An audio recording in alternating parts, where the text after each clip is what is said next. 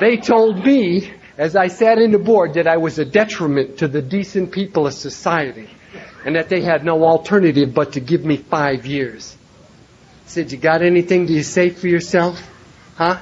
The big shot, big time speaker from Cleveland, Ohio? I'm in AA now. You know what they said? There's a little button on the side. 2 gorillas walk in. They press that button and say, get him out of here. Get him out of here. And I went back to my rack and I lay down on my rack.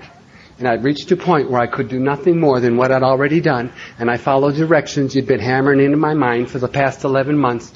I said a prayer, my first prayer in Alcoholics Anonymous. And the prayer was the one that's so simple, it's so common, it's almost blasé to do it anymore. Let's say the prayer instead of pray the prayer. Here it is. God grant me the serenity.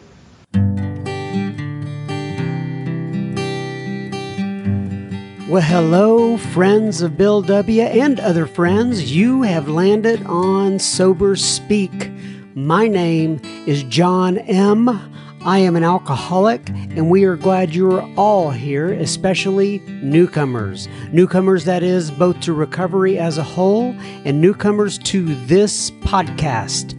Sober Speak is a podcast about recovery centered around the 12 steps of Alcoholics Anonymous. My job here on Sober Speak is simple. My job is to provide a platform to the amazing stories of recovery all around us. Consider Sober Speak, if you will, your meeting between meetings.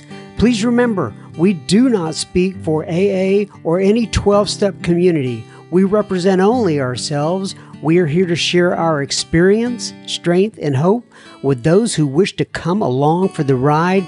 Take what you want and leave the rest at the curb for the trash man to pick up. Hola, compadres. And once again, I want to give a shout out to the listener named Alan in California for providing me that phrase. I so love it. Nonetheless, that was the voice of Milt L. that you heard at the beginning of this here episode number 313 from Studio AA deep in the heart of Texas. And you are going to hear so much more from Milt in un momento. But first things first, on episode number 313.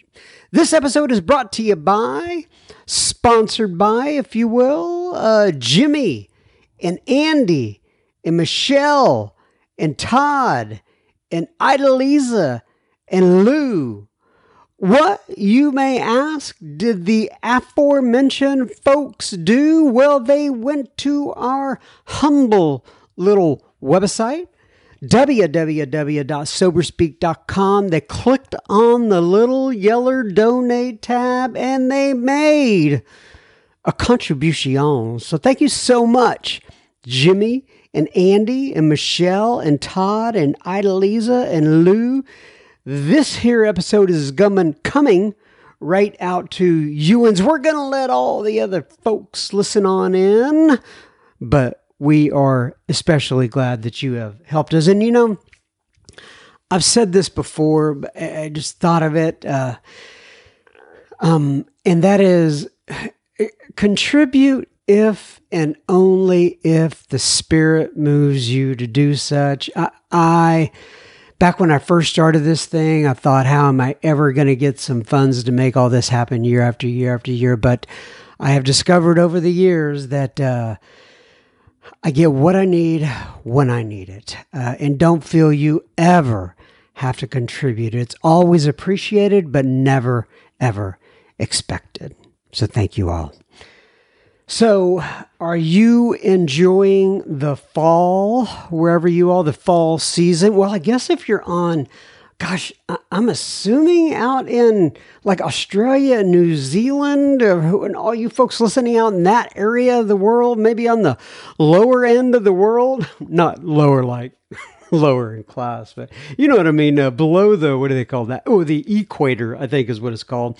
I hope that, I'm assuming, well, in fact, I see the numbers. The majority of the people that listen to us are on the north end of the equator. So for those of you who are experiencing fall, I hope you are enjoying it. It is by far my favorite season. There's just something about it. There's football. There's the leaves underneath my feet. There's the pumpkins. There's Thanksgiving. I don't know. I like the chill that comes in the air, which, by the way, is very slow to come in Texas, but it does get here. Anyway, I hope you're enjoying the fall. There's a couple things that I've been experiencing here lately. My daughter, we just sent her off to school. When I say sent her off to college, and she went off, so she's not with us in the house anymore. I don't get to see her at dinner.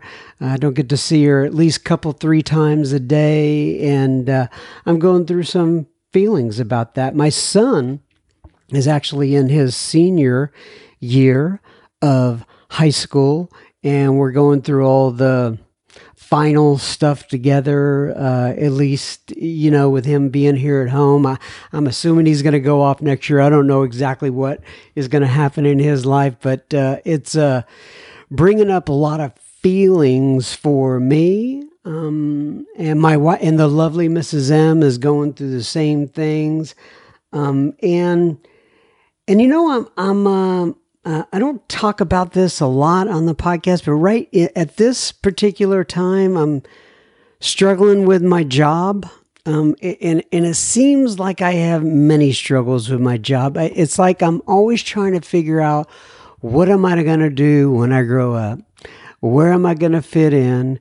What's my next calling? How can I help the most people and then support my family at the same time? And so I've been going through some struggles in that arena, but and the interesting part of that is because of that, So I recorded a guy a couple 3 weeks ago. You'll be hearing him. His name is Brad L, and it's coming out in a few weeks, I think.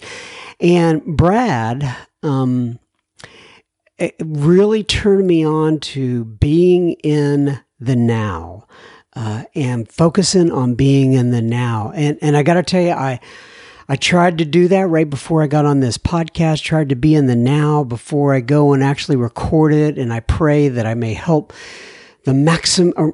I pray that we may help somebody somewhere, somehow. And I've got my eyes right now closed as I'm saying this, and I'm trying to be in the now. But I got to tell you, man, I get the idea, but it's hard. It's really hard. But when you taste it for just a few moments, it's like, man, you want to go back there and be there in that moment and just experience the now. There is one who has all power. That one is God. May you find him now. And I've been trying to experience that and live in that moment. But it's hard. Life comes at you and there are things that have to get done.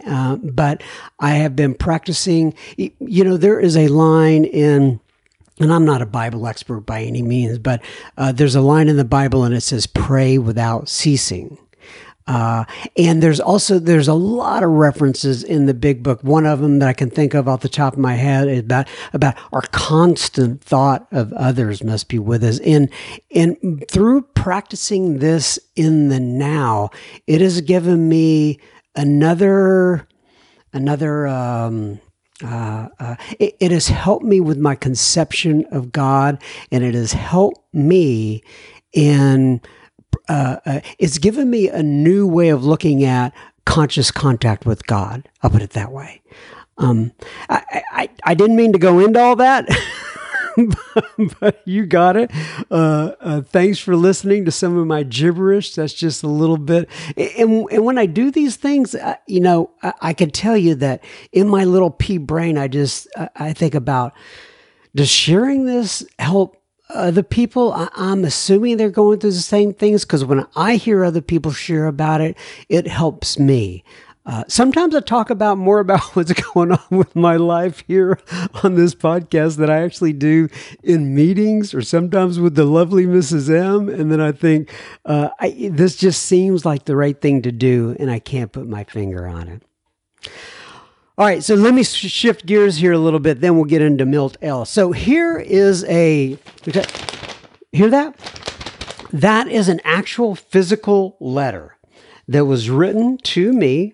They found me, and I am going to read this letter right now and then ask for some assistance.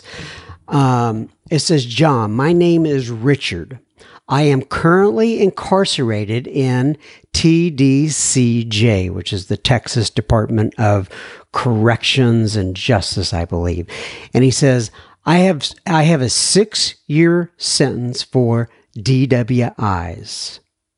In prison, we get tablets, and one of the apps we get is a podcast app, and I found yours. I am an alcoholic, and I have been in and out of the meeting since 2013, but unfortunately, I relapsed and ended up here. I'm writing to thank you for your podcast. Every morning, I get up and read my big book, and I listen to an episode, and I'm trying to stay connected as best as I can.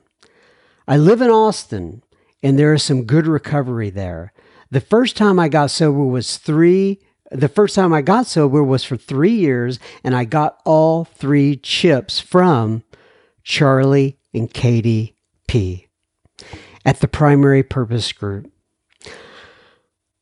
I was in county jail when I found out Charlie had passed, and I was pretty sad. For the first time I was in treatment. The first time I was in treatment, Charlie was the first volunteer to come speak to us. The unit I'm in, they don't have any AA meetings. They said they don't have any volunteers to bring one. So I was going to ask you if you knew anyone in the North Houston area that would possibly want to bring us a meeting. So here's my, and he says also, I also wanted to see if you know anyone who could possibly want to work with me while I am here. I had a sponsor in Austin. He said he would stay in touch, but it's been 5 months and no response. I'm up for parole in November, and hopefully they grant me some sort of parole. If so, I would like to come check out y'all's meeting there in Frisco. Come on down, Richard, or come on up, I should say, one day. He says, being able to hear Charlie and Katie Parker's podcast was really awesome. It took me home for a minute. Being able to hear Charlie and Katie's podcast was really awesome. It took me home for a minute. Once again, thank you. I will be listening every day. If you have any AA literature, you could send me, big book, etc. That would be amazing. So here's my ask, is that if you are listening to this and you happen to be in the Houston area, North Houston to be exact, go ahead and write me, John, John, at soberspeak.com, and maybe, and I'll give you the unit number and where he's talking about. It's in Humble, Texas, for Richard. And then I also want to give a big shout out to my friend Mike, who helps us with the prison outreach.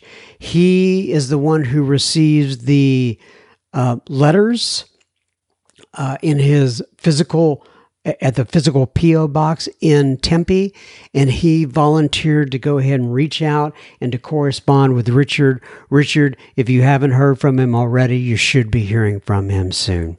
But thank you, my friend, for writing in. All right, now on to Mr. Milt L. We're calling this one, God Grant Me the Serenity. Now, this is a live recording of Milt. He lives, or I'm assuming he still lives in Cleveland, Ohio. I used to listen to Milt's cassette tapes when I was traveling throughout the U.S. and Canada. It got me through a multitude of long drives. Multitude, is that the right word? Does that fit when you're talking about how many drives you've taken? Or is that just when like Jesus is feeding the multitudes or something like that? I don't know if it's right or not, but hey, it made me feel a lot smarter. Anyway, one time when I was traveling, I was in Cleveland for work. And I talked to, there was a guy I recorded one time, excuse me, his name was Tim, and he's up there in the Cleveland area. I went to the Newberg group, which was Clint. I'm assuming that's still his home group. I'm not sure. But I went by the Newberg group hoping to meet Milt. Say that 10 times quick. But he wasn't there that night. However, the meeting was... oh my goodness, lights out. I mean, almost in a literal way, like physically. I thought there was going to be a fisticuffs. Now, those folks were passionate about their beliefs. I don't remember exactly what they were yelling about, but it... I mean, it was intense. And so, anyway, if you're up there... And you go to the Newberg group, I absolutely loved it, but it was an interesting meeting, that's for sure. I'd never experienced anything like that.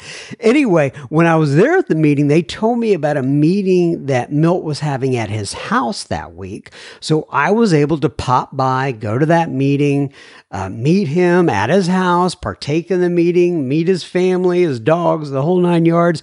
So anybody, if you are out there listening and you know how to get a hold of Milt, please let me know. I'm at John, John, at soberspeak.com. I would love to interview him if he's up for it. For those of you about to listen to this, you will notice that Milt has an unusual delivery style. And I love it. I mean, I listened to this tape till it didn't play anymore. But nonetheless, so buckle up, everybody. Enjoy Milt. And I will have plenty additional listener feedback at the end. This episode. So I will have plenty listener feedback at the end of this episode here. Enjoy, Milt. Loring, and I'm an alcoholic. I'm a member of the Newberg group in Cleveland, Ohio. Thank you for allowing me to be here today. I want to thank the people that asked me and any burden I might have been on Dave and his family. I apologize for and deeply grateful for the effort they've put in to allowing me to stay in their home. If there's one thing I can tell you about alcoholism, that's possibly the most important thing I can tell you about alcoholism in my life is this, and this really is important. It is that if I could stop drinking on my own, I'd have never come to AA. That's the bottom line, most important thing in my life today, that if I just could have stopped drinking, I wasn't looking for happiness or peace or joy. If I could have just stopped drinking on my own, I'd have never come to alcohol. As a matter of fact, at that time in my life, if I could have stopped drinking on my own, I wouldn't have spit on a best AA in Alcoholics Anonymous. And that's a fact. And that's a fact. I really didn't have a problem with my drinking. Other people had a problem with my drinking. My ma had a problem with my drinking, my neighbors had a problem with my drinking, and the cops had a big problem with my drinking. And as long as it was their problem, I didn't have to do nothing about it. And it wasn't until drinking became my problem I decided to quit. And I believe that's where the story starts for me. I made a decision to stop drinking in January the 15th of 1970. The fact that I made that decision in the city jail had nothing to do with the decision. And the fact that I know it was January the 15th because it was public record.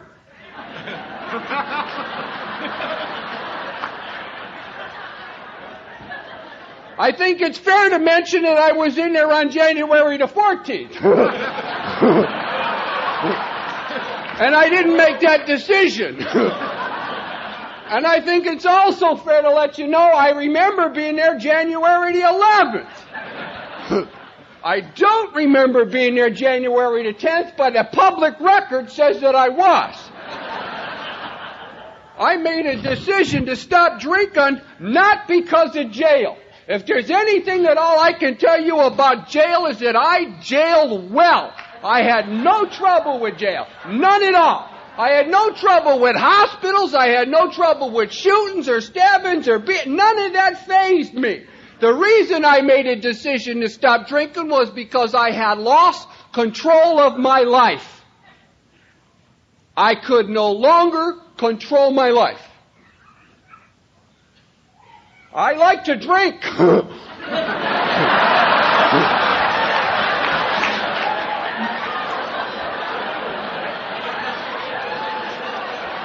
Some of the biggest accomplishments I had in my life was binges. I like to get on long drunks. 9 months was my record, and I wore that like a red badge of courage everywhere I went. I did 9 months once. And now I'm on one of them benders. It started somewhere in the end of November, beginning of December, and I made a kind of an idea that I didn't want to get involved in this. I had the holidays coming up and all of that stuff, and I just said I ain't going to drink no more, and I didn't stop. I was a couple of weeks into this drunk, and I found myself unable to get home before 2:30 or 3 o'clock in the morning.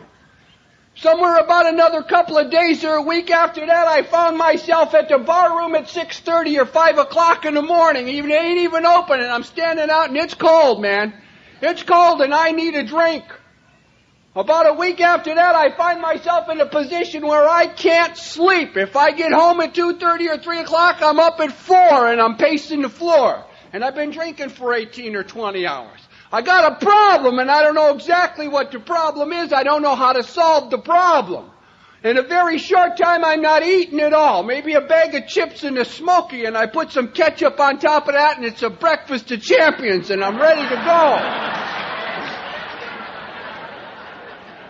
I find myself sweating a lot and stinking a lot. Now, I've smelled a lot of dead bodies, but there ain't nothing stinks like a drunk coming off a drunk. Nothing smells like that. And I could smell myself. That's the worst part of it all. I could smell myself.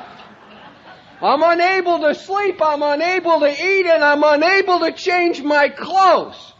I would come home at 2:30 or 3 o'clock, and I would just lay down on a bed with full intentions of changing my clothes later on, and I would wake up and sweat and walk, and I would be confused.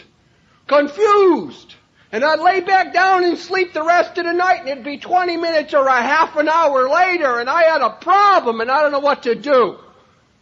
I'd wake up finally at 5 or 5:30, and I'd walk out the door, ready rolled, unable to change my clothes. Unable to take a bath. I'd stand at the bar at 6 o'clock in the morning or 5:30 in the morning, and I would be coming apart. I'd throw a couple of shooters in, and I'd feel a little bit better, and I'd say to myself, this has got to stop. And it's going to stop right now. And I'd take the glass, and I'd turn it over, and I'd walk out the door. And before I could get my hands on the handle of the car, I'd have to walk back in. I got a problem. I got a serious problem, and the problem is drinking. And I knew this. I knew that I couldn't help what was happening to me, but if I got off of this drunk, when I got off of this drunk, this was never going to happen again. But I couldn't get off the drunk. In a very short time, I already told you I'm unable to eat, I'm unable to sleep, I'm unable to change my clothes, and I'm unable to take a bath. Now, I don't mean to tell you there's no tub or no water or no clothes. I mean to tell you that alcohol is running my life, and I can no longer do what I want to do. I've lost control of my life. My brain got like a sponge. I couldn't think things out. I couldn't think things through. I was always confused, and I didn't know what to do next. I would stand and look at the bathroom and know I would have to go to the bathroom, and my brain would go in another direction. I'd look down, and I had wet my pants, and I didn't want to live like this. And I knew one thing for sure. When I got off of this drunk, I was never going to drink again. I knew that for sure. I told you I was picked up on an intox on the 10th and another one on the 11th and another one on the 14th and finally on the 15th there was a felony and they no longer kept me in a drunk tank. They put me in a whole row of empty cells where nobody could get to me because I had done something that made them mad. Made them mad. And they were going to visit me. They locked me in this whole row of empty cells for 3 days on a suspicion charge and they wouldn't book me. And for 3 days coming off of that drunk, I shook and I threw up and I was sick. And they didn't bring me no coffee and donut in the morning and no coffee and bologna sandwich at lunch and no coffee and one of them ham with the salami with the things inside of it, seeds things. They left me for 3 days. I had a steel cot and a toilet. And I don't know about you, but when I come off drunks, I get thirsty. And I had a drink from the same place I went to the bathroom. And I don't want to live like this no more. I sobered up long enough in that cell to make that decision that this ain't going to happen no more. I ain't going to drink no more. And I formulated a game plan. And the game plan is this, and it's a very simple game plan. If I'm going to stay sober, I'm going to have to make some changes. I'm telling you that on January the 15th of 1970, I had a sincere, honest desire to stay sober. I had a willingness to make changes I didn't want to make, to do things I didn't want to do, because I didn't want the pain no more. And I realized that if I'm going to stay sober, one of the changes I better make is get a job.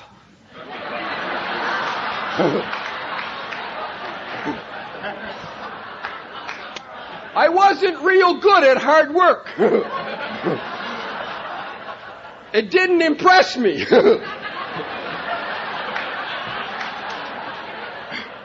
And I only think it's fair to tell you that it wasn't always that way. When I was 16 years old, I looked at the condition of my life and where I was living, and I made up my mind it was going to be different. I made up my mind I was going to get out of this ghetto I lived in, and I was going to do things my family had never been able to accomplish before. I was going to work hard, and I knew that's the only way to do it, was to work hard. And I went out and I got 2 jobs, and I saved my money, and I made a down payment on a brand new pickup truck. At 16 years old, I was the envy of my neighborhood. At 24, I couldn't keep a job. I had drank up my ambitions, I had drank up my desires, I had drank up my dreams, I drank up the ability to live my life the way I wanted to live my life, and that's expensive drinking. Expensive drinking. I'm 24 years old and I'm rekindled. I'm 24 years old and I feel maybe now. I can do it now. I got a little hope inside me now. Let's do it. I felt another thing I had to do was to get some responsibility.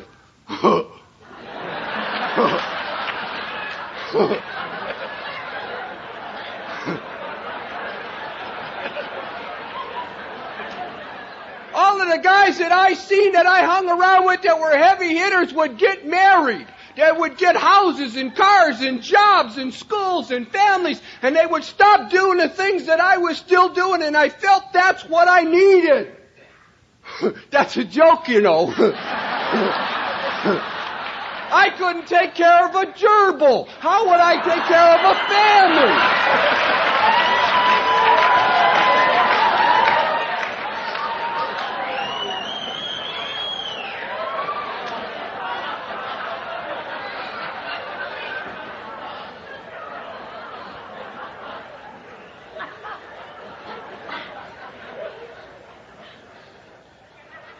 So I got the job. I got out of that cell. They finally charged me. I got out of that cell on bond.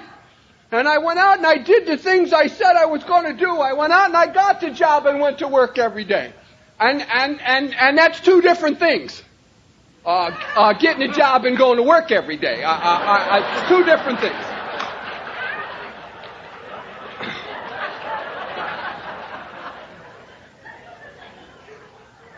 Well, I got some responsibility. When you sober up, see, sober wasn't sweet for me. Sober, I had to look at things a little honestly.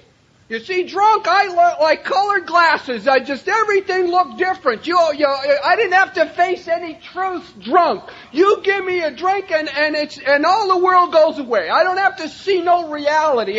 And most of my problems, if I got any, are your fault.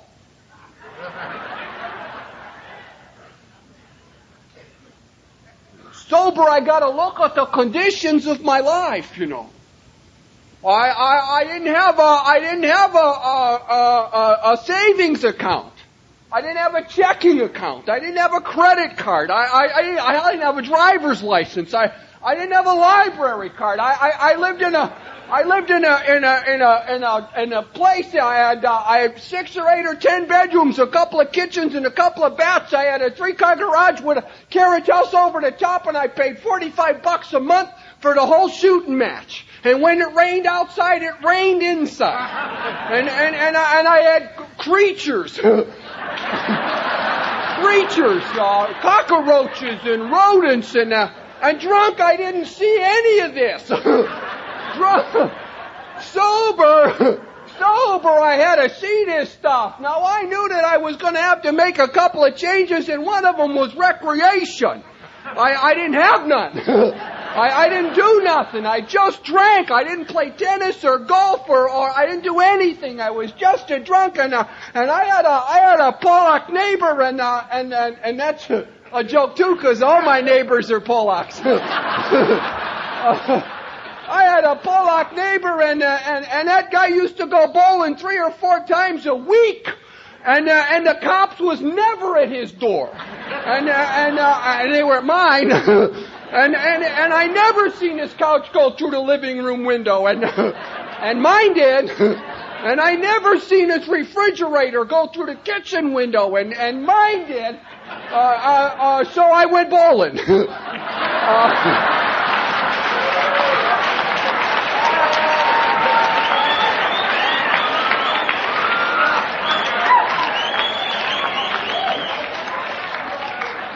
I hated bowling. I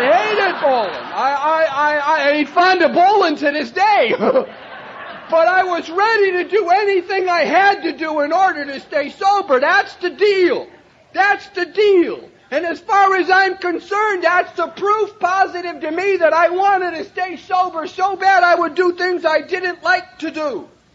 I had no idea of Alcoholics Anonymous. I had one force and one power, and that's my will. The life-saving, life-giving will that had pulled me out of many, many life-threatening situations. It's the same will that got me into those life-threatening situations, but nonetheless. So sober, I had to look at the conditions of my life, and I'll tell you what I did after I looked around. I got busy. I started doing what anybody would do. I'm going to change it. I'm going to make it better. I'm going to improve on it. But I had a problem. I was a 3-inning ball player. I started lots of stuff. I didn't finish nothing. I would just start stuff. I got a hammer and I started ripping the walls down where all this mushy plaster was. And behind those walls is wires, and I don't like wires. So I go to another wall and I start ripping that wall down. Leave that one alone. And behind that wall was wires. I don't like wires. And that's the condition of it is. It was just like that. I would start a lot of stuff with a lot of enthusiasm and a lot of action, and I could never follow through. I had no follow through with nothing. No follow through. I tried to do things the way they were supposed to be done, but I got lost. I got lost in the confusion. I got lost in the inability to run my life normally. I was used to living like a drunk. I was just used to living like that. I stayed sober a month on this power. I stayed sober a month, and I was like a tiger in the cage. I was restless, irritable, and not happy. pacing back and forth and just screaming in my mind and confused and trying to figure things out. It's inevitable that I drank. I had to drink because I'm an alcoholic. I'm a chronic alcoholic. And I'm in a chronic and progressed stages of alcoholism. And I have no defense against the first drink. I have no defense.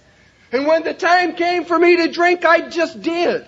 It's not that I lost my desire to stay sober. It's not that I thought I could handle it again. I had no options. I had no power. I had nothing to pull me through those moments when the drink is there and I take it. I was self-sufficient and independent and my power wasn't good enough. It just wasn't good enough. And I'm an alcoholic today. I'm a chronic and progressed alcoholic today. Then how can I be sober? I'm not self-sufficient. I don't depend on my power. I'm dumb, but I ain't stupid.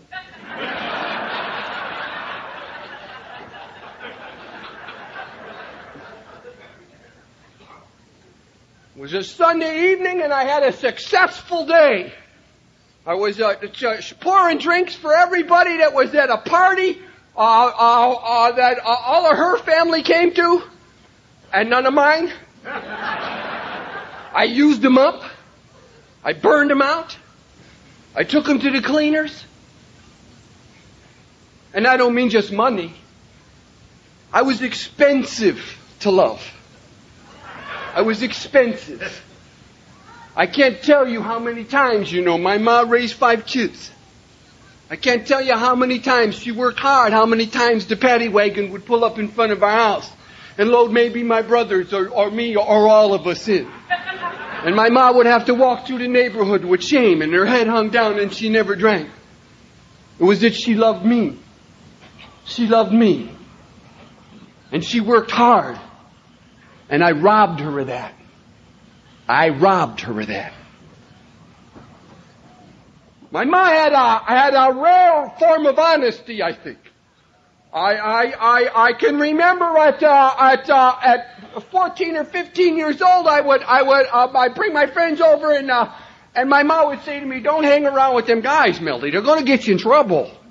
And by the time I was 17, she was telling them guys, "Don't hang around with my Milty. He's going to get you in trouble."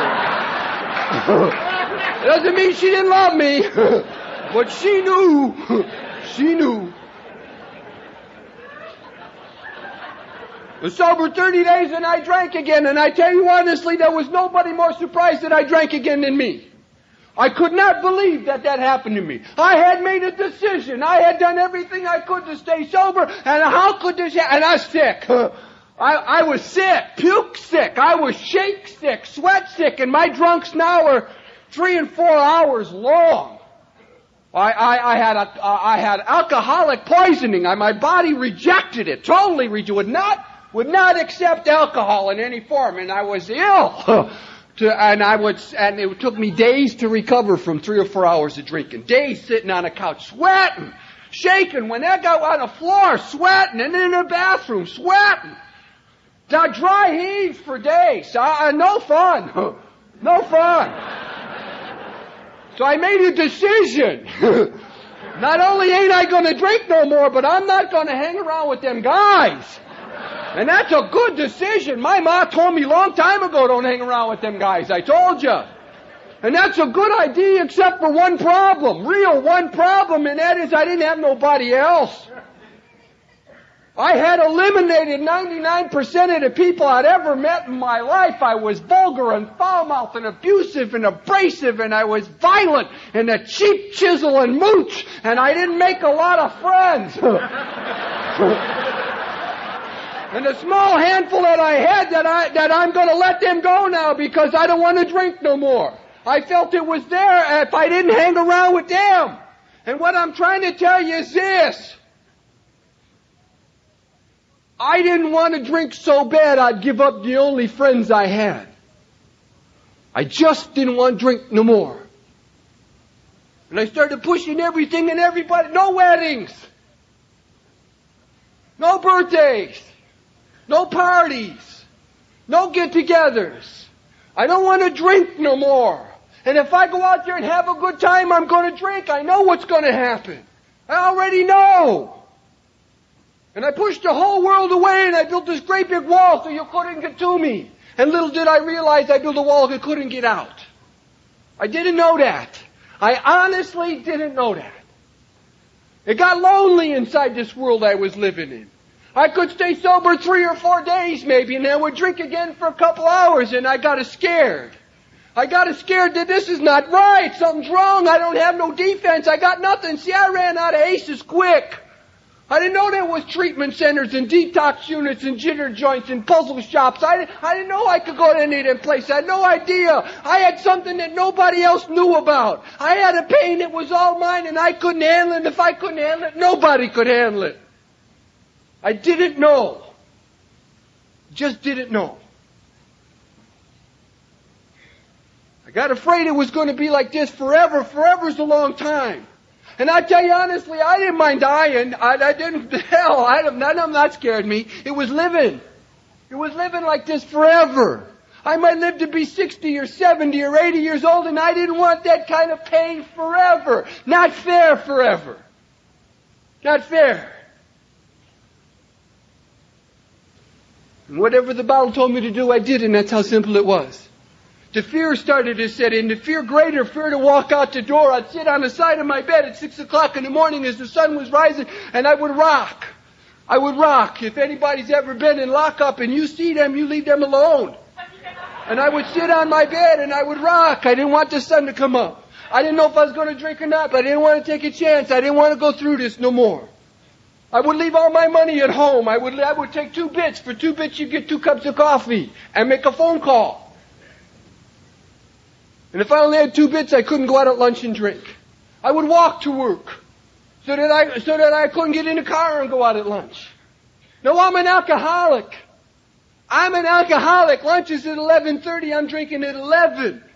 Somehow, some way, I got whiskey and drink inside the workplace.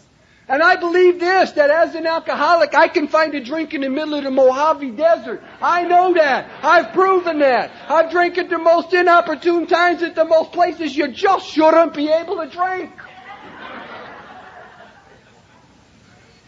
I don't want to drink no more. And I can't help what's happening to me.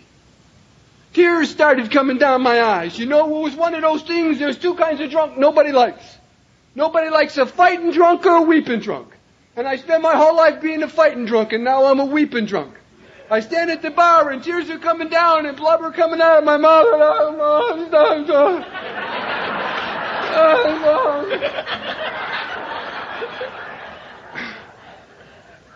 self-pity is the most disgusting condition I've ever been in. And I wallowed in that. I couldn't help what was happening to me. I couldn't tell anybody. Don't you understand? I can't stop drinking if nobody loves me. My mom's dying. I couldn't help what was happening to me. And then I would sober up and look at what I did, and I would be humiliated. Humiliated that I would do that. And I'll never do that again. And after 3-4 days of sick and throwing up and shakes and sweats and the drop, I'd do back and do it again. Powerless over alcohol, and my life was unmanageable, and I couldn't help what was happening to me. And I lost the biggest thing I could lose for me. And that's my hope.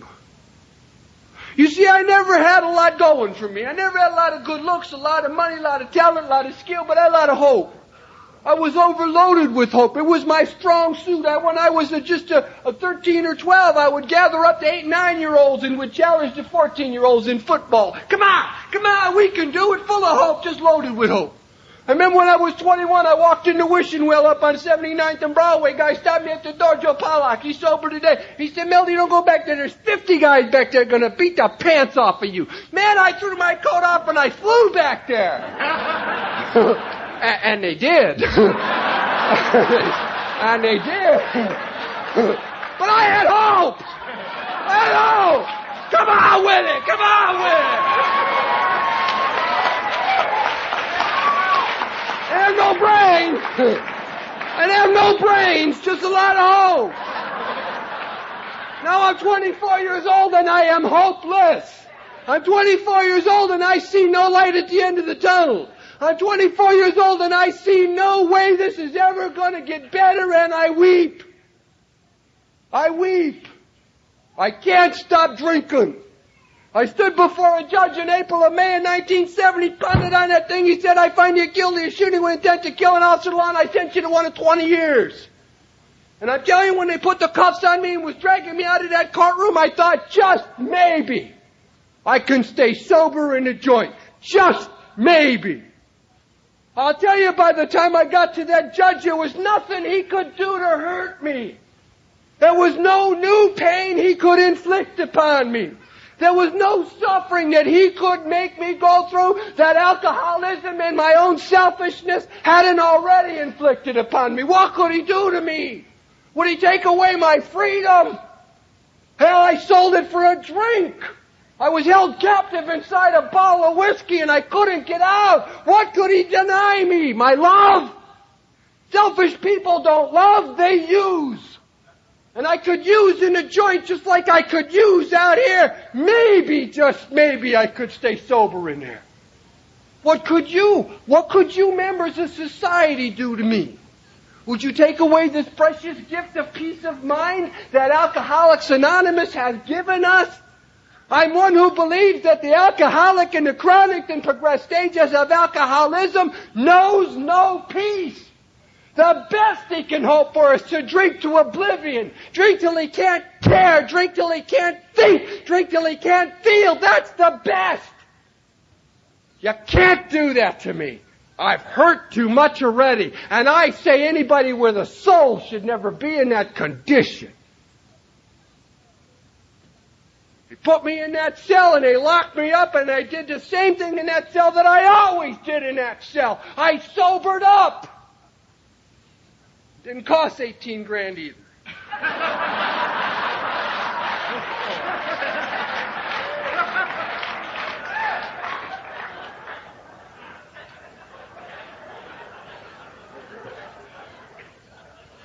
I sobered up and I looked around and I said this to myself.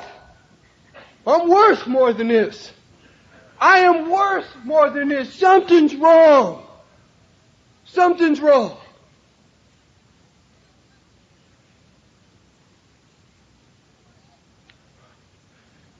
You know, I read the big book of Alcoholics Anonymous 100 times.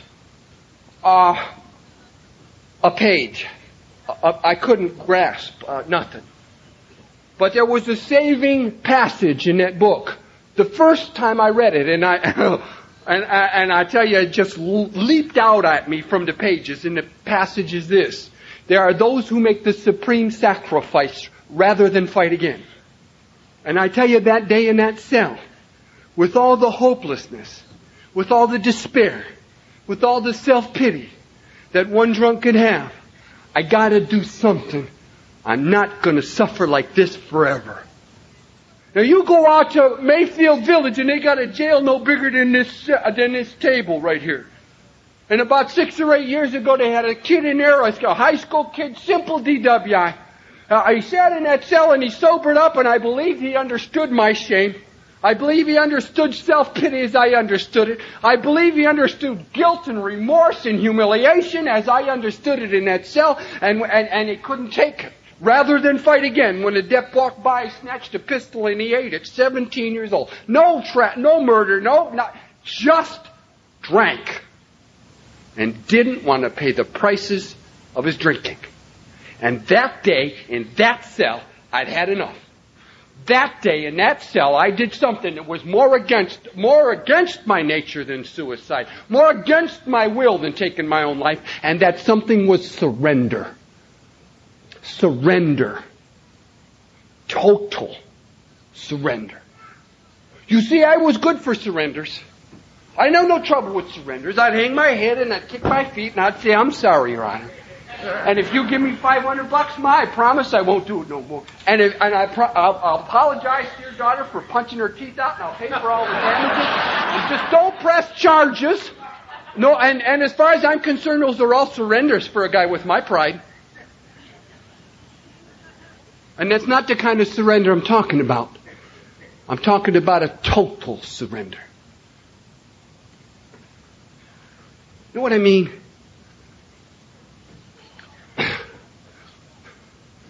About 5 or 6 squad cars took me to an abandoned building up on Jones and Broadway. As I was walking in the door, they took the cuffs off and hit me in the back of the head with a shotgun button. When I went down on the floor, they took a little circle and they started hitting me. And they kept hitting me, and they kept beating me, and they spread my arms out, and they beat my hands so I couldn't make a fist, and they just kept on, and they kept on, and they hit me with saps and jacks and stuff I'd never been hit with before. And I just kind of curled up there, and it just seemed like they kept going on and on and on. You know, it dawned on me that they'd finally had enough. You know, they just had enough of me. And they were going to beat me to death in this abandoned building and leave me and let the rats eat my body, and nobody would ever know the difference. And I tell you, I got a fear inside my guts. I tell you that something come out of me that I'd never heard before or since. And that was a scream. A scream come out of me that I just didn't sound human. I didn't want to die that way. And they stopped. And as far as I'm concerned, that's the kind of surrender I'm talking about. You understand it? That's the kind of surrender I've made all my life. Because as soon as they stopped, you know, I tried to get back up on my knees and up onto my hands, and it dawned on me, hell, that was easy. I should have screamed dead 20 minutes ago. That's a surrender, and when I get out of here, I'm going to get every one of them. And it was like my head was made out of glass. You know, they just read that thought. And as soon as I got up onto my knees, one of them drop-kicked me right in the chest, and they started all over again. And they kept on, and they kept on, and they kept on. And I started to beg, and I started to cry, and I started to please, don't kill me. Please, just don't kill me. Total surrender. Please, don't do this to me. And that day in that cell, the surrender was total. Please. Please, just somebody help me. I'll do anything you say. Just please help me. I'm ready. I've had enough. Help me. And it's unfortunate that by the time a guy like me gets to a place like that, there's no help. There's no more probation, no more counselors, no more therapists, no more nothing. Hey, that's it. I'm done. I burned them up. I used them out. I already told you that. And by the very nature of the disease that I have, without help at that moment, and that is just a moment, of total surrender, I was to lapse into a greater state of despair, a greater depth of alcoholism, a greater depth of hopelessness, because there was nobody there. Nobody but one, and that one is God. And it's just that simple. It's just that simple. In that moment of total surrender, when I was ready to do anything. And the surrender's not out here, don't you know? You can't see the surrender. You have no idea what's going on outside. Inside, all you see is what you see. Only God can see on the inside. Only He knew. And it had to be that way. And when the surrender was total and I was ready for help, the teacher appeared. And he appeared just like this. 2 guys in the next bunk talking about a program called Alcoholics Anonymous. Just like that. Now, I'd been in that county jail for months at a time. At a dozen different occasions. And at this time, in that cell, in that block, on that range, on that floor, at that moment, guy talking about a program called Alcoholics Anonymous, and he wasn't talking to me. You couldn't talk to me.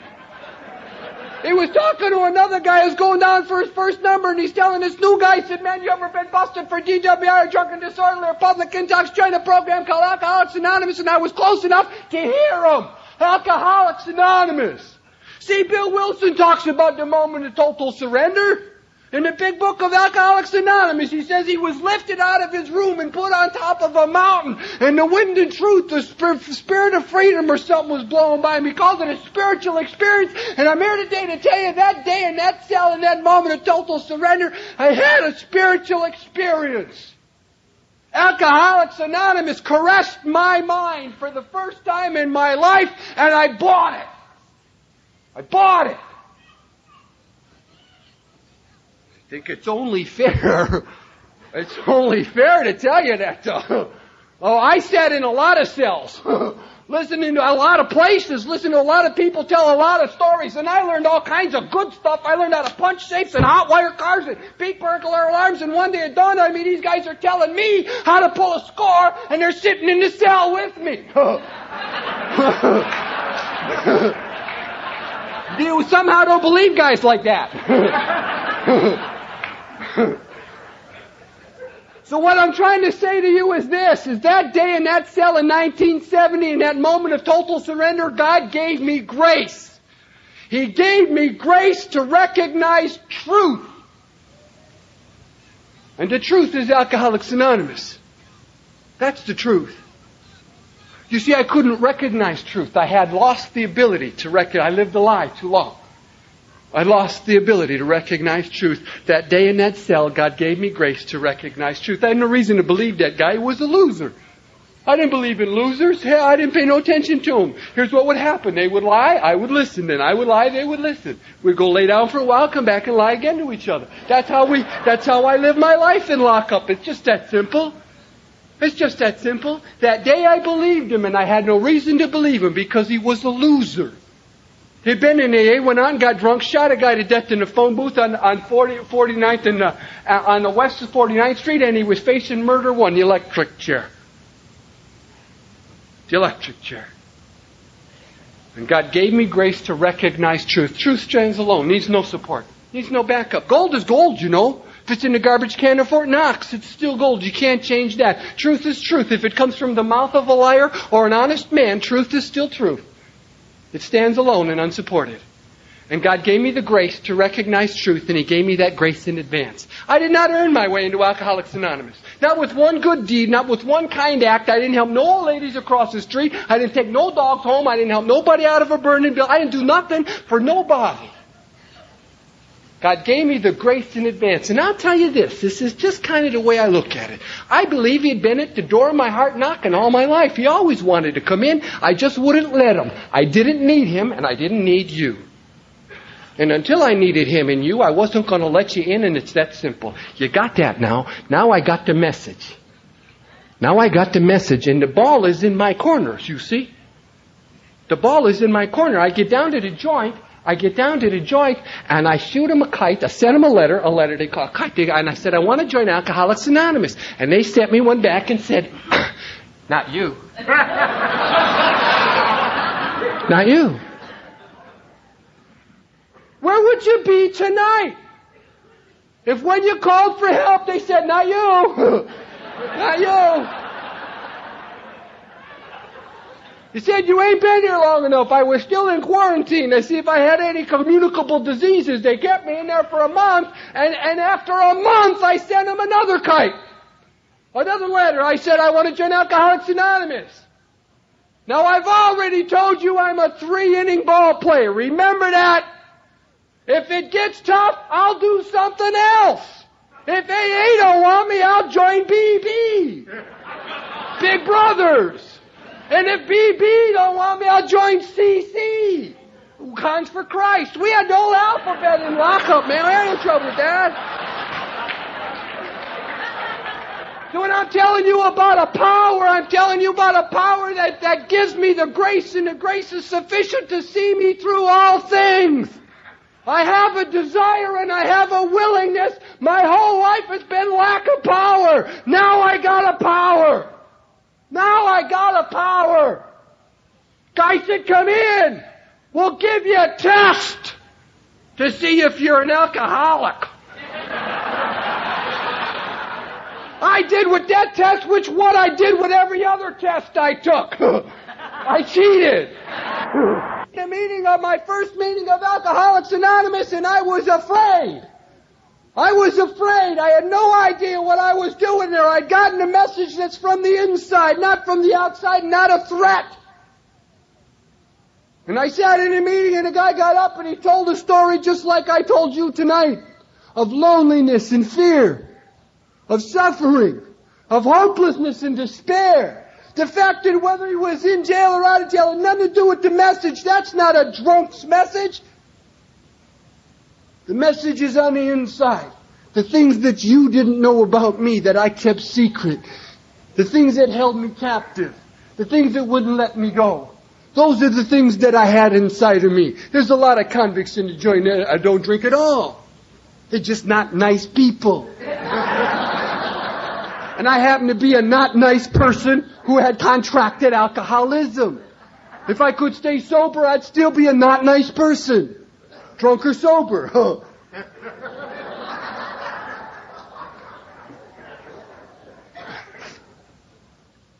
I sat in a meeting and the guy started talking. And he started talking about all of this stuff that I held secret. He started talking about all the fears, afraid of the day, afraid to live, afraid to try again. He talked about all the loneliness and the despair and the hopelessness. He talked about the inability to manage his own life. That's all he talked about. And then I sat in that chair and he shared his experiences and his experiences and strengths with me. It was like he opened up my guts and put them on the table. Nobody ever knew these things. I couldn't tell friends that I had for 20 years what was going on inside of me. I couldn't give that to nobody. This guy's giving it to me for free. He's sharing his experiences and his strengths, and he gave me back my hope. Do you know you can't buy that? Do you know you can't get that anywhere? That's a gift from God, and He gave it through you. He gave me back my hope.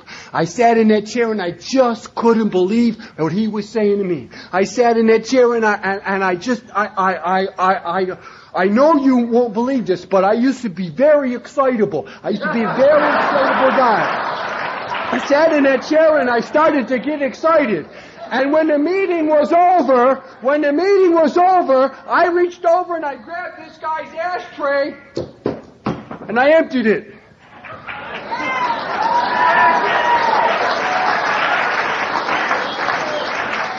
I'm a member of Alcoholics Anonymous. I did something.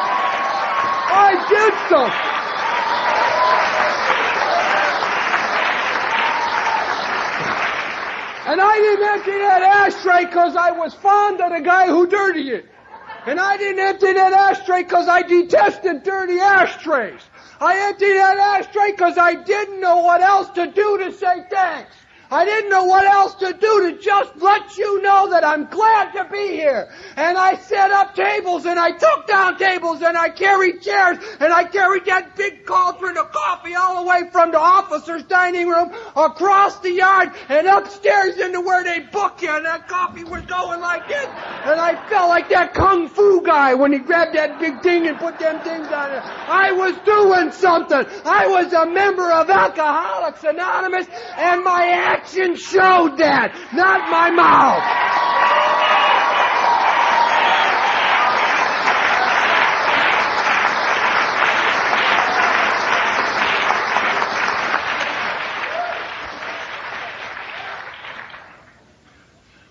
I'm going to tell you this. I had no idea what was going on. I had no idea.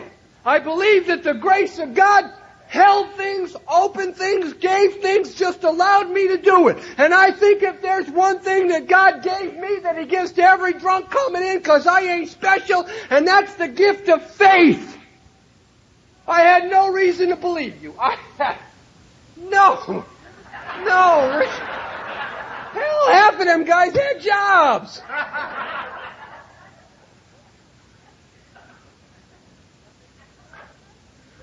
When I talk to you about faith, I don't mean big faith. Jimmy Swaggart turned the hurricane back faith. I'm not talking like that. I'm talking about little faith, a tiny faith, a childlike faith. You know what I mean? When my little girl was 3 years old, on her 3rd birthday party, she fell down and she skinned her knee, huh?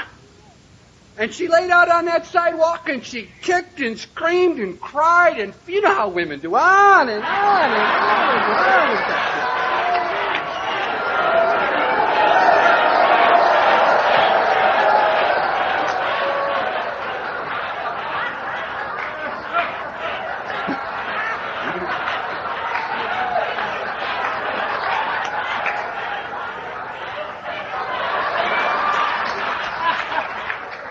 me get away with nothing. You see, not to distract from the story, but I'll tell you a little secret. I know the beast within. I know the beast within. I never chained that beast. I maimed and wounded and hurt and suffered people wherever I went. I never chained the beast. You had a countdown. 72, I was involved in the first prison riot in 50 years. Same sound. Raw emotion. My beast. It's not polite. And I have to keep that beast chained up. You give me an inch, I'll grab a mile. You know how women are. She kicked and screamed.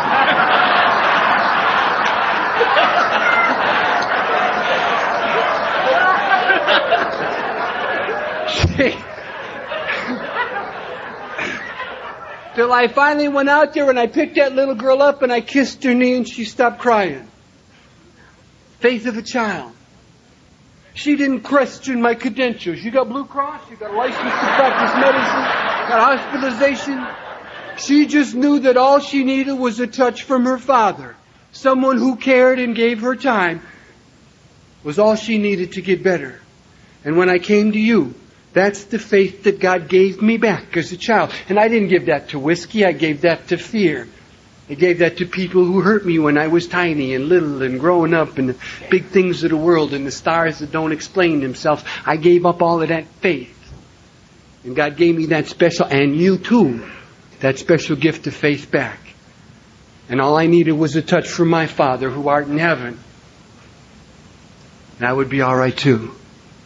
And He gave me you who cared and touched me and held me, who talked to me and took time. Just like we do for our children. We never lose that. God gave me faith to come back to you time after time, and as I come back to you, I listen to what you said. I got confused easily. It stopped. Do you believe that? Look it. Tell him the truth. It stopped. Mickey Mouse, welcome to California. In gold, Mickey Mouse.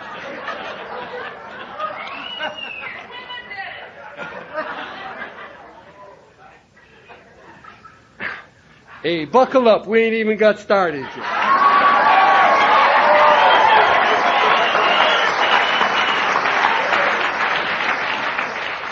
I would sit in these meetings and I would listen to the things that you said, and what you said didn't make no sense. You said the most outrageous things that I've ever heard in my life. If you want to keep it, you got to give it away. Does that make sense to you? That don't make no sense to me. If I got $2 and I want to keep it, give it to somebody. That doesn't make no sense to me. But that's alcoholic arithmetic. That's how we had in Alcoholics Anonymous. It's just that simple. I didn't understand it.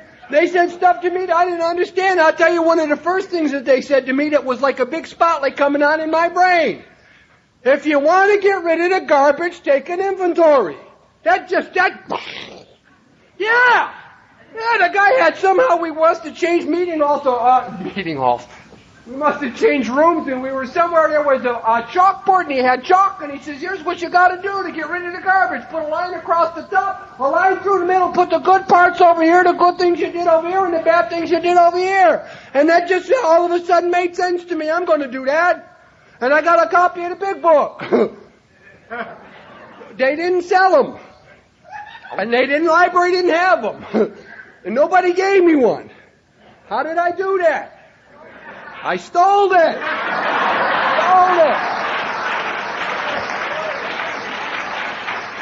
I'm a thief. What are thieves supposed to do? I stole it. I tell you this. Alcoholics are cagey customers. They read me like yesterday's newspaper. The guy brought the book in, he put it down and went over to shake some hands.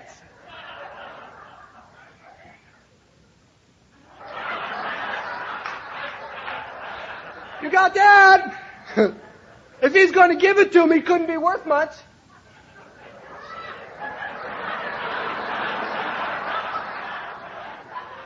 I got out and went back to the penitentiaries with the very same people that come down to visit me, and you know what? They bring the book down, and they put it down and walk away.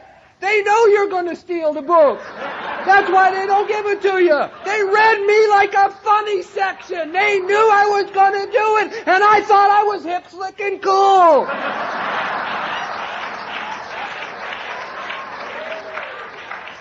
So if you haven't got a big book of Alcoholics Anonymous, get a job! Get a job!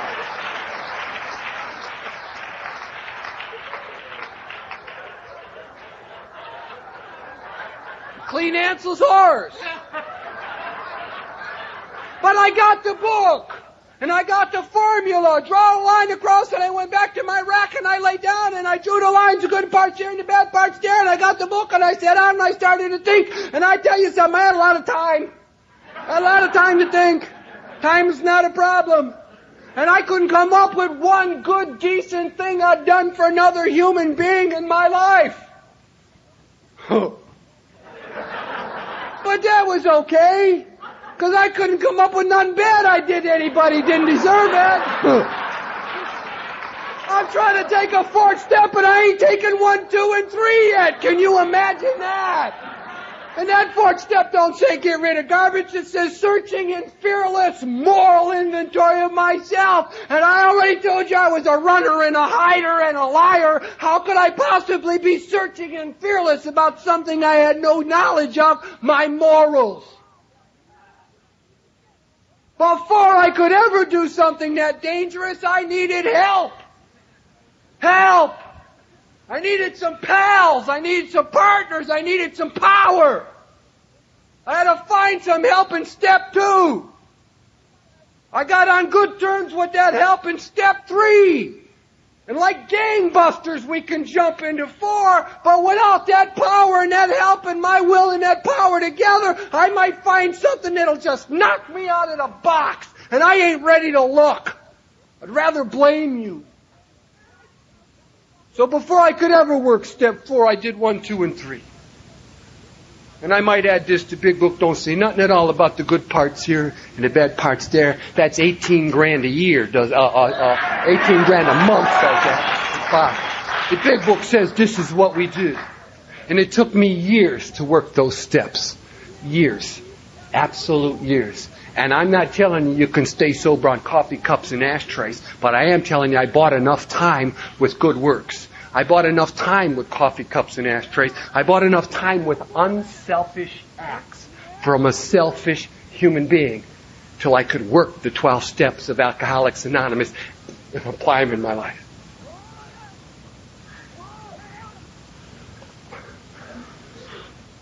I did 2 years in that penitentiary. And if I did nothing else in those 2 years, I did these 2 things. One, I admitted I was powerless over alcohol and that my life was unmanageable. And as far as I was concerned, it was a so what question. So what? Hell, I knew that before I got here. And the second thing I did was I came to believe in a power greater than myself that could restore me to sanity. If I did nothing else, I did those 2 things.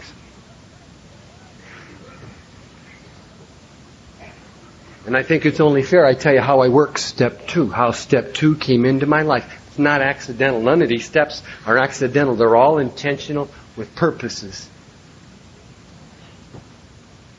I went to the parole board.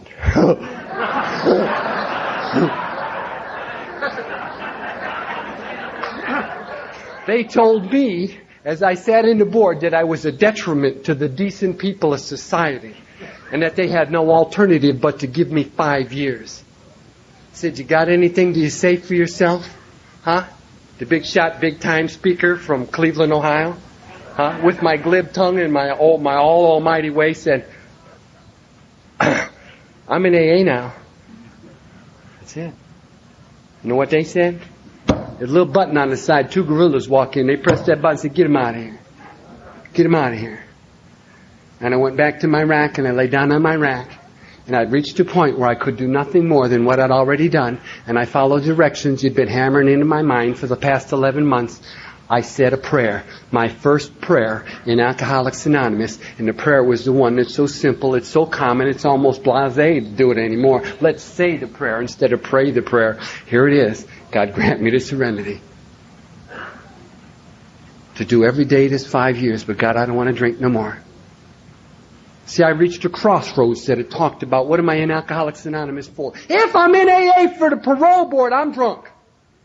If I'm in AA for any other reason but sobriety, I'm drunk. And I reached that point where I'm in Alcoholics Anonymous for sobriety, and I knew then I was in for sobriety. I didn't want nothing else out of Alcoholics Anonymous but sobriety. I'll do every day this 5 years, God, but I don't want to drink no more. I don't want to drink no more. God answers prayers, and He answered that prayer for me. And how He answered is a kind of a long story. Don't mean nothing, but the fact, no, mean nothing to you. But I come to believe that there's a power greater than myself because He answered that prayer. He answered that prayer in a miraculous way. If I could have said that it happened because I bought this guy, paid that guy, threatened his family, intimidated his kids, if there was some way I could take the credit for what happened that day, I would. But it was miraculous, and only God can do those kinds of things, and He did it. And I sat and I pondered the action. I pondered the action for a whole nother year. I already told you He gave me a nickel, right? A whole nother year. And let me put it this way. Everybody likes stories. Everybody likes stories. When you was a little kid, you used to hear these Bible stories. You know these little stories that tell you the story. And go to your neighbor and all these little stories. One of the stories that I always liked to listen to but never believed was this one. Is that they had one of the apostles or disciples or one of them guys in lockup. And they had him chained down, his whole body covered with chains. They had a hack on the left and a hack on the right and another hack at the door. It's just true. I read it in a book, or they told it to me long before I read it in a book. And the angel come down and he says this. Hey, he said, get out of here. The apostle said, what do you mean get out? Can't you see what the condition I'm in here? He said, you got a job to do and a message to carry. Get out of here. And the chains fell off. And when he got up, the hacks didn't wake up. They was asleep. And he got to the door, and the door opened up, and that hack was asleep. And he went on to carry a message. Because he had a job to do. In 1972, the parole board said I owed him 4 more years. And the chains fell off, and the hacks didn't wake up, and the door opened up, and I walked out. And it's just that simple. It's just that simple. I don't expect you to believe that story, because I didn't believe it when I read it in a book. And it's just as true then as it is now. I had a job to do and a message to carry. You want to know why I'm in California? Because God gave me a message. He said, take this message to California. I said, whoa, I'd rather go to Parma. It's a suburb right next door. I don't want to go to California. I don't go to California. He said, you're not listening. Take this message to California. And that's what I got for you, is the message. I am just a messenger. I'm like Western Union. I am not the message. You give me the message, I carry it to you. I can take nothing but that. Here I am, the messenger. And the message is this. Love your God with all your heart and all your mind and all your might, and your neighbor as yourself. And it's just that simple. See, I know how to stay sober. And I know what I need to stay sober. And I need 3 things to stay sober. I need you. I have to have you. I couldn't stay sober till I met you. You know that. If I could have, I wouldn't shake your hand. I couldn't stay sober till I met you. I need the power of God in my life to give me the power to beat the bottle. I don't have the power, and neither do you. And neither do you. Only God can give us that power. And I need a 12-step program of action incorporated into my life. I need those 3 things. You see, I don't need a car to stay sober. Hell, I went years without a car and stayed sober. I don't need a vacation to stay sober. I went really years without vacations in and out AA. I don't even need colored clothes to stay sober. They gave me whites in the joint, and I wore whites for years, and I stayed sober. I don't need sex to stay sober. I've stayed sober years without sex. I need you. And I need a 12-step program of action incorporated into my life, and I need the power of God. That's all I need to stay sober. And anything else comes down the pike is a gift to me. It's a bonus. It's an extra. I don't need much. I just don't need much. And if that statement's true, if it's true, you got to back it up with something. That means if that statement's true and I need you to stay sober, then the absolute worst thing I could do is to get mad at you. To be resentful about you, to gossip about you, to tear you apart and to criticize you. That's the absolute worst thing I could do. I'm dumb, but I'm not stupid. If I need you, I'm going to be nice to you. Real nice to you. Because I don't want to drink no more. I just don't want to drink no more. I did 2 years in that penitentiary, and I'm telling you that they gave me my clothes in the county jail and said, you can go. You can go. And I just sent a letter back to the joint. Don't sell my stuff. I'll be back. It's got to be a mistake. They got like the wrong number, the wrong guy, and they gave me my clothes and said, you could go. And I'm thinking to myself, it's got to be something. Something's got to be up. You see, I was accustomed to the justice system. I lived inside the justice system most all my life. Now I'm part of the mercy system, and I don't understand it at all. It's confusing. And they gave me my clothes, and I'm thinking to myself, it's a trap. They ain't forgot what I done to them, and now that they got me back in Cleveland, they're going to get even. And I put my coat on, and I pulled my hat down, and I knew that as soon as I hit the door, two big hats was going to pick me up and drag me back in and laugh. Try to break me. And if you can break the spirit, you broke the man. And they wanted the spirit gone. I believed that in my mind. I'll tell you about fear. Nothing to do with drinking. Nothing to do with drinking. Sober 2 years, I was afraid to walk out of the county jail. I jumped in the car and ran through the alleys and down through the 55th and got up to Broadway and went up into my house. And I ran in the house and I slammed the door and the lock and the deadbolt and I sat down in the chair and I waited. And I was afraid. I was afraid. Afraid to walk out the door. Afraid that something's going to happen. Afraid they're going to come and get me. And I sat there. And I sat there for hours. There's no way I could stay sober. I couldn't stay sober living like this. It finally got so dark and nobody told me what to do. Go to bed, wake up, smoke a cigarette, chow. Nobody said nothing. At 2:30 or 3 o'clock, I finally snuck out the door, went down in the valley, and I sat in a restaurant with my back against the wall, and I ate a meal with a spoon because I forgot how to use a knife and a fork. And I went home and I woke up and about 10 o'clock in the morning they knocked at the door and I'm telling you it was like a relief. Finally it's over with. Finally, I don't have to go through this living in fear and constant agony, and I threw the door open. And you guys were there.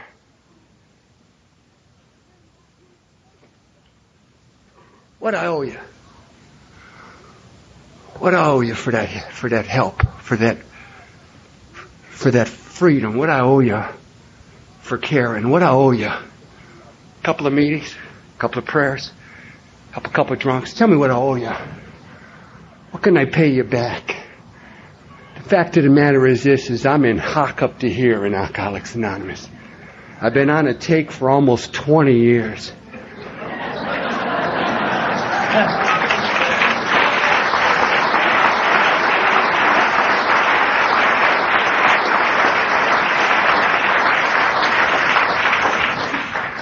And there's no way I can pay you back. You see, I was the guy that was going to get even with God, huh? I was the guy that was going to do it. When I realized what the score was and who was doing the cooking, I went and got busy. I'm going to pay God back, and I don't want to owe him nothing. I don't want to owe nobody nothing. That's pride, huh? Big pride. So I started going to meetings, a lot of meetings, 6, 8, 10 meetings, started sponsoring. 6, 8, 10, 12 guys at a time. Hell, I bought one of them yellow school buses they used to haul the mentally handicapped in, and I thought that was appropriate. And I'd fill it up with these drunks, and we'd go down to the penitentiary, and down to the honor farms, and down to Stella Maris, and down to my home group. And we'd do all of this stuff because I want to get even with God. I don't owe him nothing. You know the funny thing about my God? I can never outdo his grace. Anything I've ever put in Alcoholics Anonymous, God's given me back. And He never gives me one for one. Sears and Roebuck will give me that deal. He don't even give me 100 for one. Everything I've ever done in Alcoholics Anonymous, every kind word, every prayer, every lead, everything I've ever done's God given me back 1,000 times. You know what that means? The more I do, the more I get, the deeper in debt I get.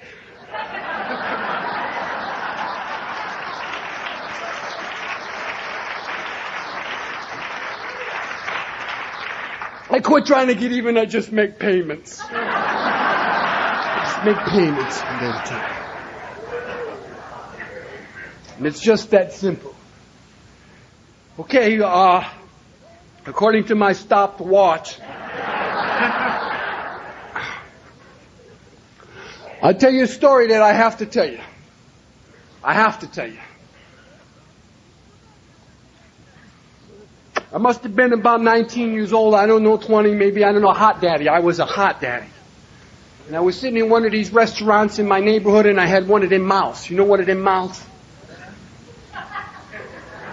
And the guy walked up to me and he said, "Hey." He said, "I got my wife over here, buddy." I said, "Hey." I took care of him in no time at all. No time at all. And I no sooner got done knocking him out and his wife jumped on me. And I had to put her away too. And then the manager come over. And I'm done. I said, I got to get out of this joint. See, I'm backing my way out and I'm knocking him down. And I got out to the parking lot. The dishwasher was out in the parking lot waiting for me. I learned a lesson. Not then. But as I look back, they were trying to teach me a lesson. That if I use that filth around decent people, I better get ready to use my hands. Because decent people ain't going to stand for it. And you are the most decent people I've ever met in my life.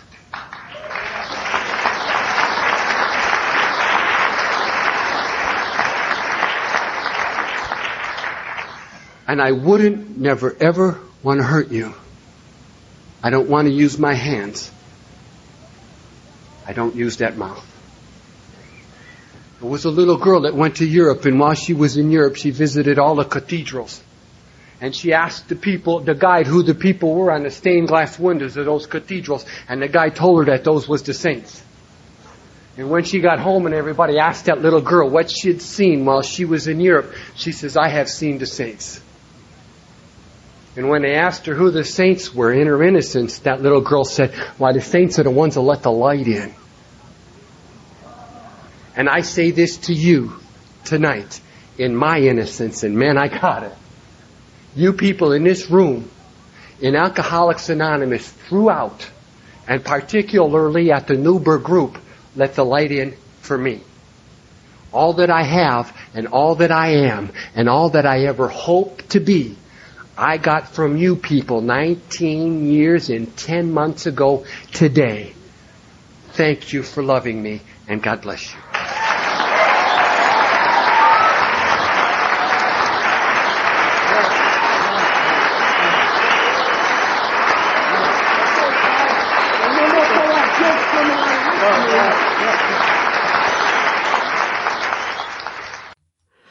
I hope you enjoyed that. I sure did. All those years when I was traveling as much as I was on the road, and I still enjoy it. Milt really knows how to deliver a message. And I talked about this on the beginning of the episode, but if you're listening out there, and you're from the Cleveland area and you know how to get in touch with Milt, I sure would like to get in touch with him. So just let me know. It's very interesting. What people don't realize about what I do, people will tell me all the time, "Hey, you need to get so-and-so on your podcast." But we are anonymous. It's not like you can just go look up a list of AA speakers or Al-Anon speakers or whatever the case may be and get their emails. It's not like there's not a big list online. And so just everything I do is through referral. It's about knowing people and being in and around the program for so long. So that was it. So anyway, thank you, Milt. If that episode impacted you, remember now, we don't want you sharing your gossip, but we would love for you to take time to pause your device and share this episode with a friend or family member. It may be just what they need today. And I talked about this last week, but part of what I love about this podcast is that we all are a community, not only in AA or Al-Anon as a whole, but there is a Sober Speak community. And I love to hear the stories. I love to hear, just write me at John, John, at soberspeak.com. Maybe there's a sponsor you want to tell me about, a counselor, a loved one who hung in there with you when nobody else would. Perhaps you want to tell me about the despair that you're going through, because we hear that in meetings all the time. Perhaps a tough amends that you never thought was possible that you would be able to make. Whatever it is, send me a note, JOHN at soberspeak.com. I'll try my best to get it read on the pod. All right. Listener feedback. Jeremy writes in and he says, "Hey, John, I was introduced to Sober Speak this past weekend as I traveled west to Asheville, North Carolina, from Greenville, where I reside, to visit two of my children. Yes, a meeting between meetings, but also I wanted to listen to other perspectives, especially that which I found through Lori G and her Al-Anon share. We do not bring politics into our discipline, though I must say that in order to understand why people think the way that they do, it is necessary to listen to their perspectives. Otherwise, it is just contempt prior to investigation. I am on this planet. I was saved to pay it forward to both the alcoholic and to all who are affected. You had shared in this particular podcast that you'd received a letter from a prison inmate. This I loved, as I too take the message to prisons. This is also why my God has me back in the middle and high school classrooms, and I'm able to share my perspectives through my writing. Lori sure allowed me to empathize and identify, and it also confirmed for me some beliefs I still have toward my own ex-wife's selfishness. Lori's story, though, was different, where she was raised this selfish. Sophie had to become selfish due to the protection she learned in Al-Anon to protect her and to protect my 3 boys. Lori's living in a 2-story house was cute, but also resonated through the healing powers of AA I have come to terms with through the truth. For there is only one. The truth I was able to admit to Sophie during my 9th step. My recovery was arduous. I was around AA from 2001 when both Lori and Cliff G got sober to 2010. As we know, everything worsened. All of the yets came to fruition, from job loss to homelessness. It wasn't until I realized what we call the sincerest of all gifts, the gift of desperation, as delivered through my voice, "You don't have to do this anymore," that I was truly able to surrender. Thank you for your time, John. And here is my website. He gave me his website. And if you want to learn a little bit more about Jeremy, go to jeremypstevens.com. That's Stevens with a V. That's Jeremy, Jeremy, P as in Paul, Stevens, STEVENS.com. And he's got some information out there that is enlightening. I actually enjoyed going through it myself. Thanks for writing in, Jeremy. Lisa writes in and she says, "Hi, John, could you add me to the secret Facebook group. Thank you so much, John. Well, Lisa, of course we can.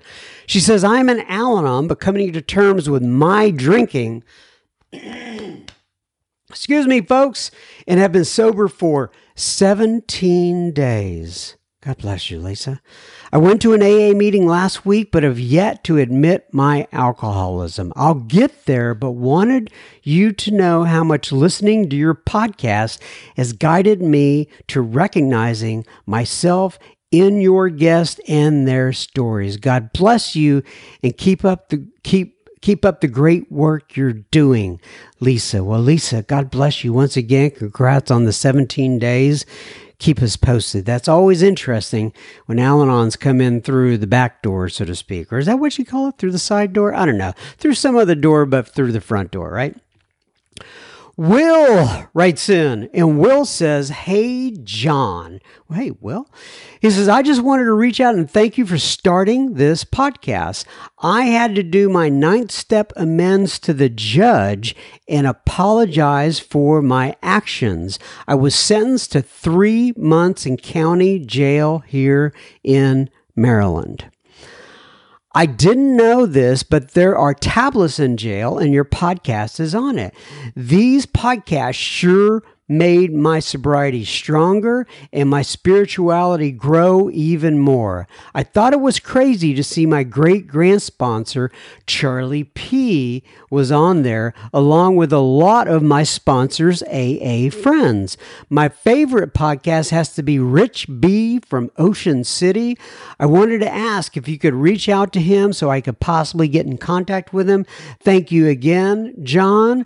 Well, as you know, I did get you in touch with with Rich B there, Will, and hope things go well from there. And thank you for writing in and giving your experience, strength, and hope. And I'm glad you're on the right path. Sandy writes in, and she says, good morning, John. My name is Sandy G. Oh, gosh. Okay, so what's going on in my head is that song, Look at Me, I'm Sandy D. Wait a second. No, that's Sandra D. But anyway, so this is Sandy G, but, you know, my head goes a little in kind of weird places sometimes. Good morning, John M. My name is Sandy G, and I have been in AA since 1985. Wow, Sandy, that is fantastic. She says, I came from an alcoholic family. I started my first trip to blackout drinking at 6 years old. My goodness. I completed that journey when I was 41. I have a loving God, and I love being the daughter to the highest King. He walks with me 24/7. Oh, good for you, Sandy. I am of service to him and others. I love sobriety. I found you on Amazon. Have a blessed day, Sandy. Well, Sandy G, you have a blessed day as well. I'm wondering, I hear people find me on Amazon. I got to go figure it out. I think it's on the Amazon podcast thing, but I'm not sure. I mean, Amazon's big. I wonder if I'm getting an ad during Thursday Night Football on Amazon Prime Time. I wish. That'd be cool, wouldn't it? But anyway, thank you for writing in, Sandy. I appreciate ya. Renee writes in, and the subject line is Super Secret Facebook Group. By the way, if you're not in the Super Secret Facebook group, go to Facebook, the application, search up, you don't have to put the secret part in there. Actually, no, you don't have to put the super part in there. Look up Sober Speak Secret Group, and we will get you on in. Ask for admission into the group, please. And anyway, she says, my name is Renee. I'm just going to say P here. There's a couple of different names, and I'm not sure which one may or may not be her last name. And she says, oh, and that's my Facebook name. And anyway, thank you for your service to Alcoholics Anonymous. I'm grateful that you made this podcast. I get to listen to your show every day while I'm at work. I work 2 jobs all week, and I'm not able to make meetings, so your podcast is much appreciated. My sobriety date, says Renee, is April 1st, April Fool's Day of 2016, and I'm absolutely grateful for AA to connect me to a higher power and a new way of living. Although I fall short, I am not the same person I was 7 years ago. Have a beautiful evening, and then some prayer hands and a big heart. Blue heart. I like that blue heart. That's pretty cool. Anyway, well, thank you for writing in, Renee. I appreciate ya. And I'm glad that we here at Sober Speak are able to be a small part of your journey.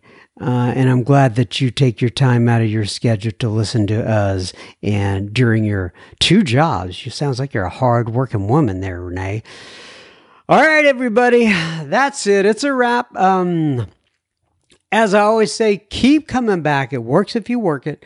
I am here uno semana, 1 week at a time. I may be back next week. I may not be back next week. But if I did not come back next week, all would be well, and you guys would go on with your life. And I'm so glad and happy that I have met with you. I'm not going anywhere. Don't worry. I'm not planning on like offing myself or anything like that. But sometimes life takes us in weird directions. You never know, right? So try to stay in the now, like I'm trying right now. Maybe you trying to stay in the now will help me try to stay in the now. And until then, what's the other thing I like to say? It's in the big book, page 164.